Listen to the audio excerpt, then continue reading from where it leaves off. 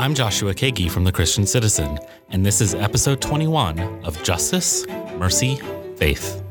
In this episode, the Reverend John Zuring has tough questions from curious Christians as he encourages searching for truth during Lent. The Reverend Daniel Hedrick asks us to imagine that we might actually live Lent in our very bodies and not just think about it in his essay, Lent Embodied. And finally, the Reverend Dr. Greg Johnson encourages the development of spiritual fitness during the season of Lent.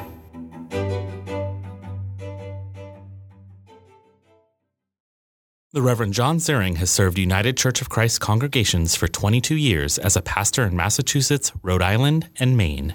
He is the author of more than 30 books. His most recent, from our partners at Judson Press, is Get Your Church Ready to Grow, a guide to building attendance and participation, and is available at judsonpress.com. He joins us this week with his essay, Tough Questions from Curious Christians, Searching for Truth During Lent.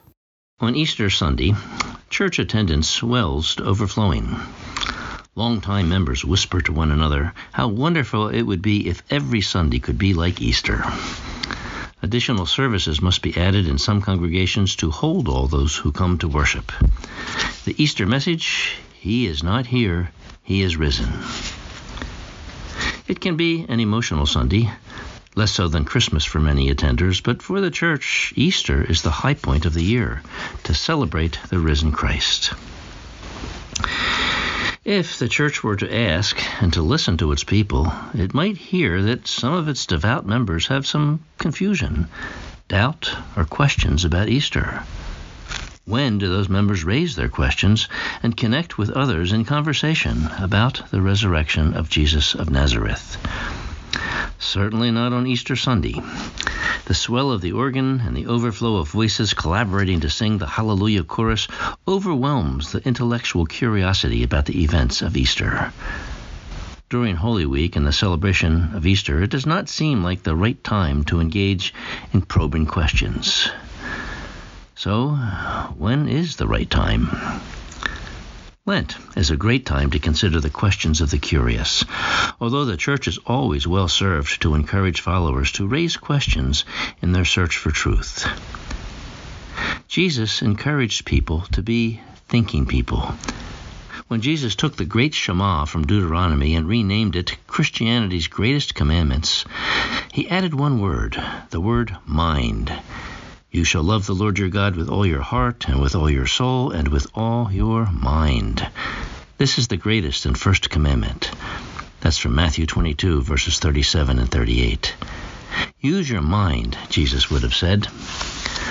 God wants people to be thinking people, to raise questions out of curiosity, to evaluate data, to consider points of view, and to temper faith with reason, wisdom, and common sense. The church has nothing to fear from the raising of probing questions by thinking people of faith. Followers may question the wisdom or safety of asking questions. What will church leaders think?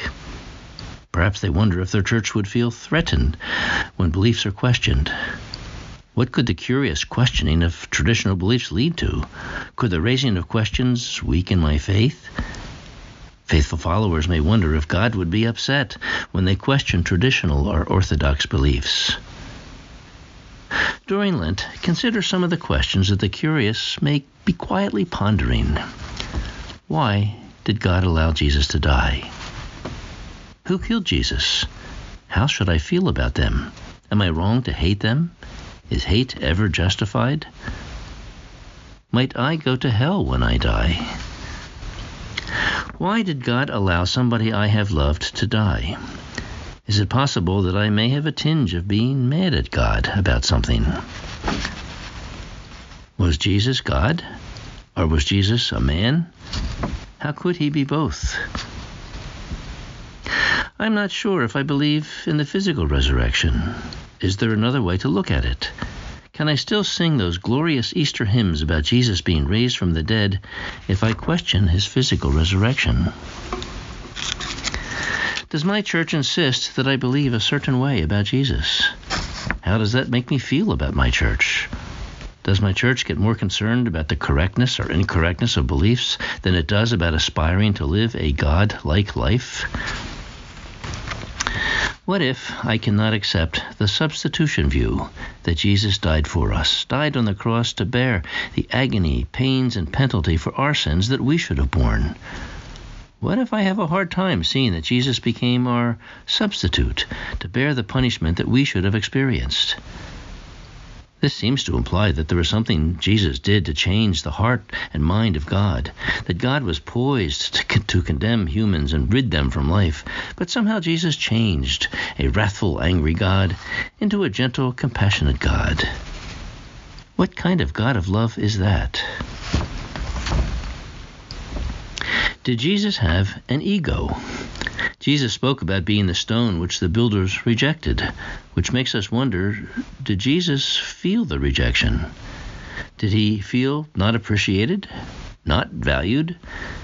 If the Word, which became flesh, came to dwell among us and to feel what we feel and hurt like we hurt, would not he too have some bad days when it felt like he was not valued, appreciated, noticed, or understood? Jesus told the thief on the cross, "Today you will be with me in paradise." That's from Luke 23, verse 43. Why did Jesus say that to a thief being executed? Did the thief do or say anything worthy of Jesus' assurance of paradise? Can this kind of grace apply to people who have never sought to follow God? Might it seem unfair? Does grace need to be fair? From the cross, Jesus said, "Father, forgive them, for they know not what they do." That's from Luke 23, verse 34 in the King James Version. A church member said, "I can see forgiving those who ask me to, but if they don't ask, why should I bother forgiving them?" There may be some who have hurt you, whom you feel you could never forgive. They have not asked you to. Should you?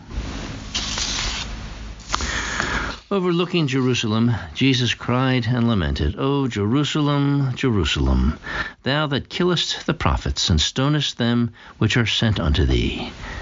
That's from Matthew 23, verse 37 in the King James Version. Why would a government at any level reject the wisdom and insights of prophets in its midst? Is this happening today? Tough questions raised by curious questions do not weaken their faith. Nor is it discourteous, challenging to orthodox teaching, insulting to God, or a sign of weak faith. Rather, to probe out of curiosity is perfectly appropriate. You can see from the Gospels that Jesus took people seriously. Jesus took people and their questions seriously, as he did with Thomas, whom history inaccurately named Doubting Thomas. Thomas was not doubting. He was curious. Thomas had a lot of questions. Notice that even at the end, even when Thomas said he would not believe until he saw the nail marks on Jesus' hands, Jesus still took Thomas seriously. In fact, Jesus used questions, even questions from hostile sources, as a teaching moment.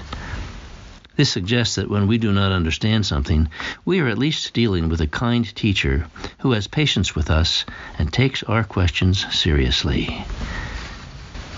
May we, clergy, Christian educators, and leaders of the church, encouraging the pondering of curious questions about the most challenging of subjects, especially at Eastertide.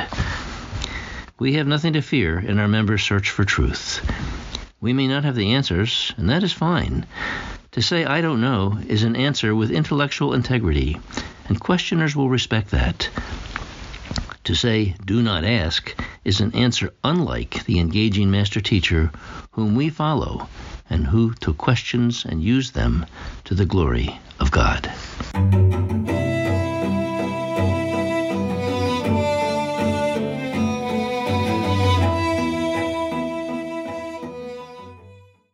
The Reverend Daniel Hedrig is Associate Pastor of Northside Drive Baptist Church in Atlanta, Georgia.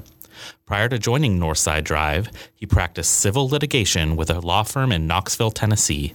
He is a former fellow of both the Baptist Joint Committee for Religious Liberty and the Fellows of Auschwitz for the study of professional ethics.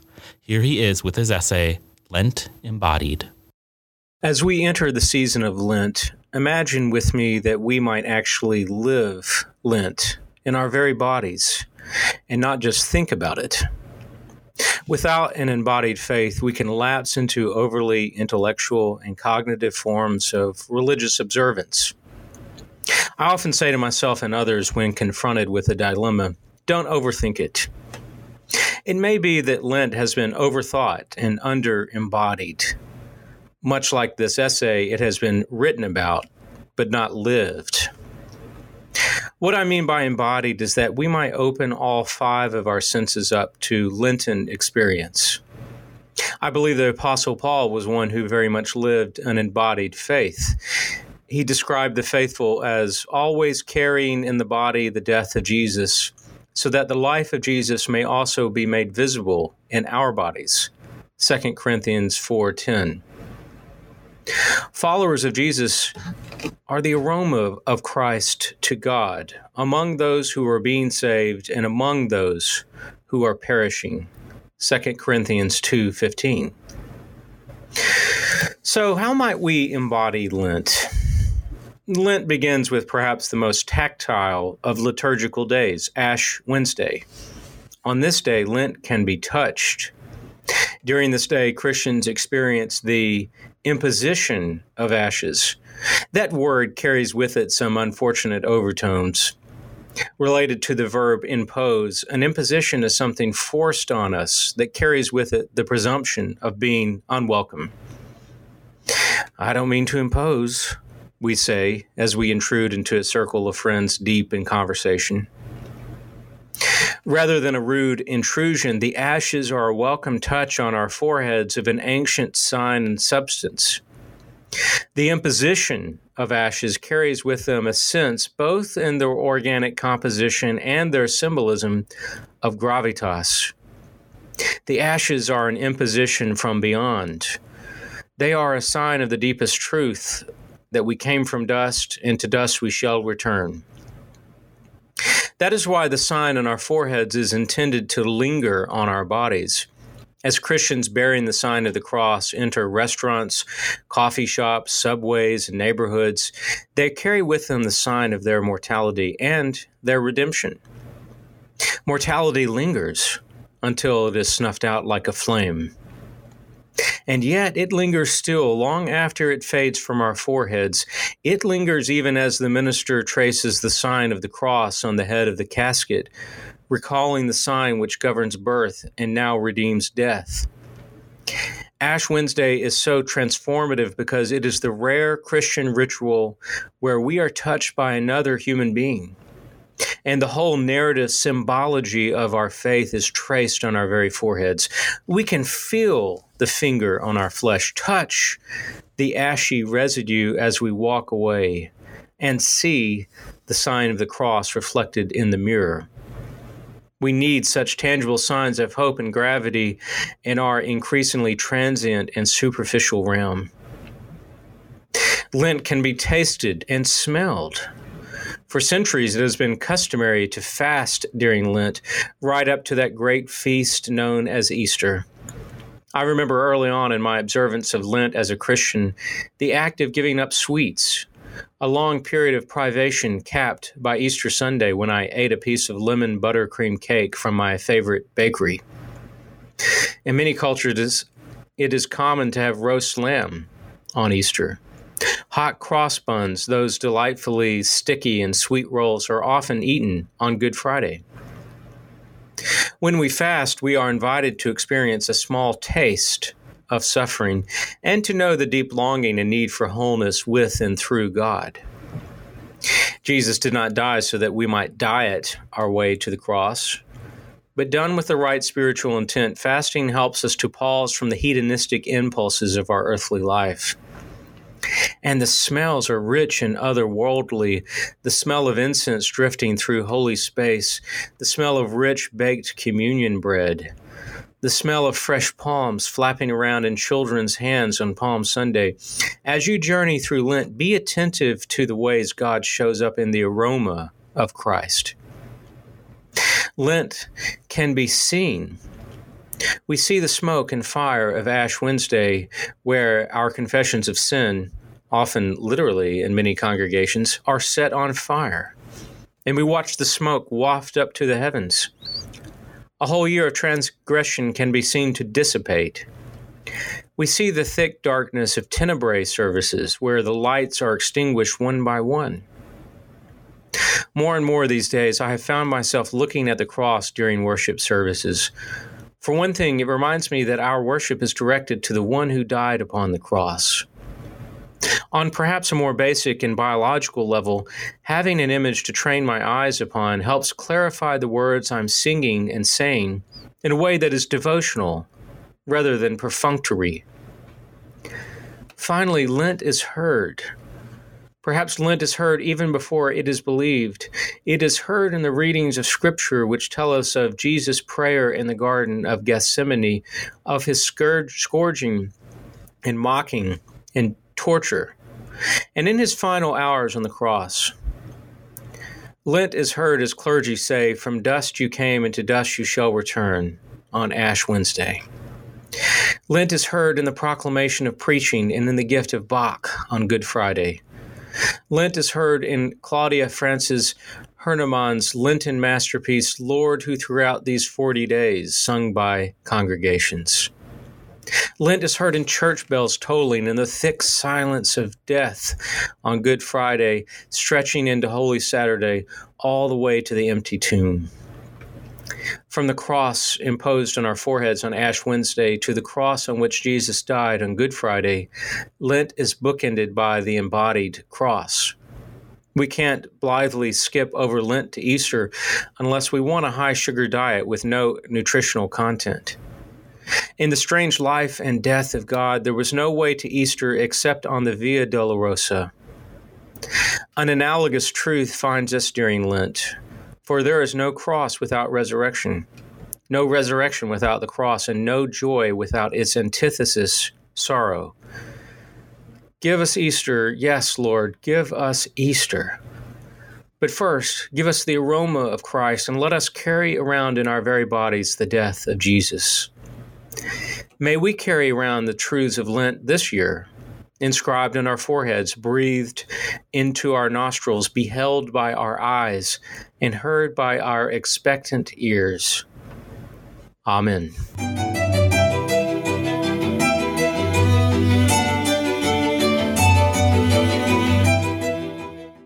The Reverend Dr. Greg Johnson is pastor of Cornerstone Community Church in Endicott, New York.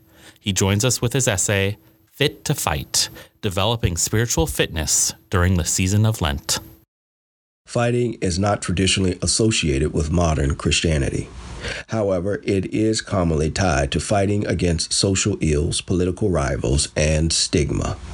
Sadly, these are the challenges that are faced today, along with inequity, lack of proper medical care for persons struggling below and at the poverty line, injustice for the poor, and discrimination on various levels.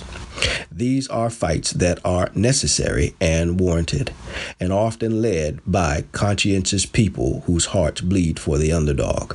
Yet believers often shy away from such advocacy. It would be wonderful not to have to fight against the challenges that saturate our lives. Unfortunately, many find the sentiments of the words from Langston Hughes' poem, Mother to Son, all too familiar. Quote, "Life for me ain't been no crystal stair," end quote. Somewhere in the spiritual ether of Christianity, fighting acquired a negative undertone. Perhaps the Crusades decimated the idea of fighting with their bloodbaths in the early church. The Reformation was a time of great unrest and feuding. This left Christianity broken and divided on biblical issues. Perhaps the thought of losing personal possessions or being subject to unimaginable and unwarranted persecution has tempered the fight in the modern church. Perhaps the thought that things are not that bad has lulled the church into a sense of complacency. Complacency is one of one of the deadliest challenges to life in general, and is the mark of being indifferent to the mess that is pervasive in the world today. Complacency renders individuals unfit to fight spiritual warfare, unfit to fight personal struggles, unfit to be prayer warriors, and unfit to put on the whole armor of God, as indicated in Ephesians 6:11. The writer continues, "For we are not contending against flesh and blood, but against the principalities, against the powers, against the world rulers of this present darkness, against the spiritual hosts of wickedness in heavenly places." Ephesians 6:12, RSV. To overcome these forces, one has to be fit to fight, and the fitness starts within. This is where the season of Lent becomes advantageous on this spiritual journey. It provides the opportunity to be more reflective. For those who have a formal spiritual discipline, it offers the occasion to tune into one's spiritual self more closely and seek a closer connection with the holy. For some, it is an opportunity to cleanse one's life of the superficialities that have subtly become norms, yet distracted from perhaps a more meaningful existence. Spiritual disciplines, when used to lean intentionally into a relationship with the holy, not only strip away ostinations, but prepare the human spirit for further development. The word discipline used in Scripture comes from the Greek word paedio, meaning to train, to chastise, to correct. We are familiar with discipline from the perspective of chastising and correcting. The word, however, has a deeper nuance than to simply correct. The English vernacular narrowly utilizes discipline from the perspective of punishment for correcting bad behavior or correcting an error. For many, the very word discipline causes anxiety. It has been associated with strict corrective actions that cause many to refrain from a discipline. All too many congregations are limited in the perspective of a discipline. Unfortunately, this limitation has driven many towards the propensity of avoiding spiritual disciplines that have structure, regiments, and guidelines.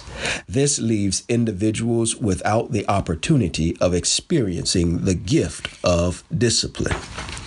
No one training for any event, whether it is a marathon, a spelling bee, or a competition, would disregard the discipline that is required. For athletes training to be the best, discipline includes, but not limited to, training regularly, religiously, having a healthy diet, and getting proper rest. This is the minimum discipline required to be at one's best. To be fit to fight spiritually involves just as much discipline. Daily devotion, prayer, meditation, and a healthy diet are the staples of being fit to fight. The writer of Ephesians 6:12, according to the RSV, wrote, "We are not contending with flesh and blood, but against principalities, against the spiritual hosts of wickedness in heavenly places." End quote. Many will attempt to direct their energy towards fighting or contending with the flesh. Nevertheless, the fight is spiritual. To be fit to fight spiritually includes spiritual disciplines that equip, edify, and encourage when the days are dark and life becomes difficult. During the season of Lent, fasting and praying are spiritual practices that facilitate spiritual fitness. Spiritual practices and disciplines are healthy and necessary. Thomas More indicated, quote, "A spiritual life of some kind is absolutely necessary for psychological health," end quote. Spiritual disciplines are essential in maintaining spiritual health. According to More, it is the thread that tethers the psyche. Being fit to fight can be challenging. Even so, this challenge can be supported by a life that is saturated with spiritual disciplines. There is a caution. Spiritual discipline is not designed to withdraw individuals from life. It seeks to enable one to live a well-meaning and well-balanced life. With a well-balanced life, one is fit to fight the principalities, against the powers, against the world rulers of this present darkness, against the spiritual host of wickedness in the heavenly places. That concludes this episode of Justice, Mercy, Faith.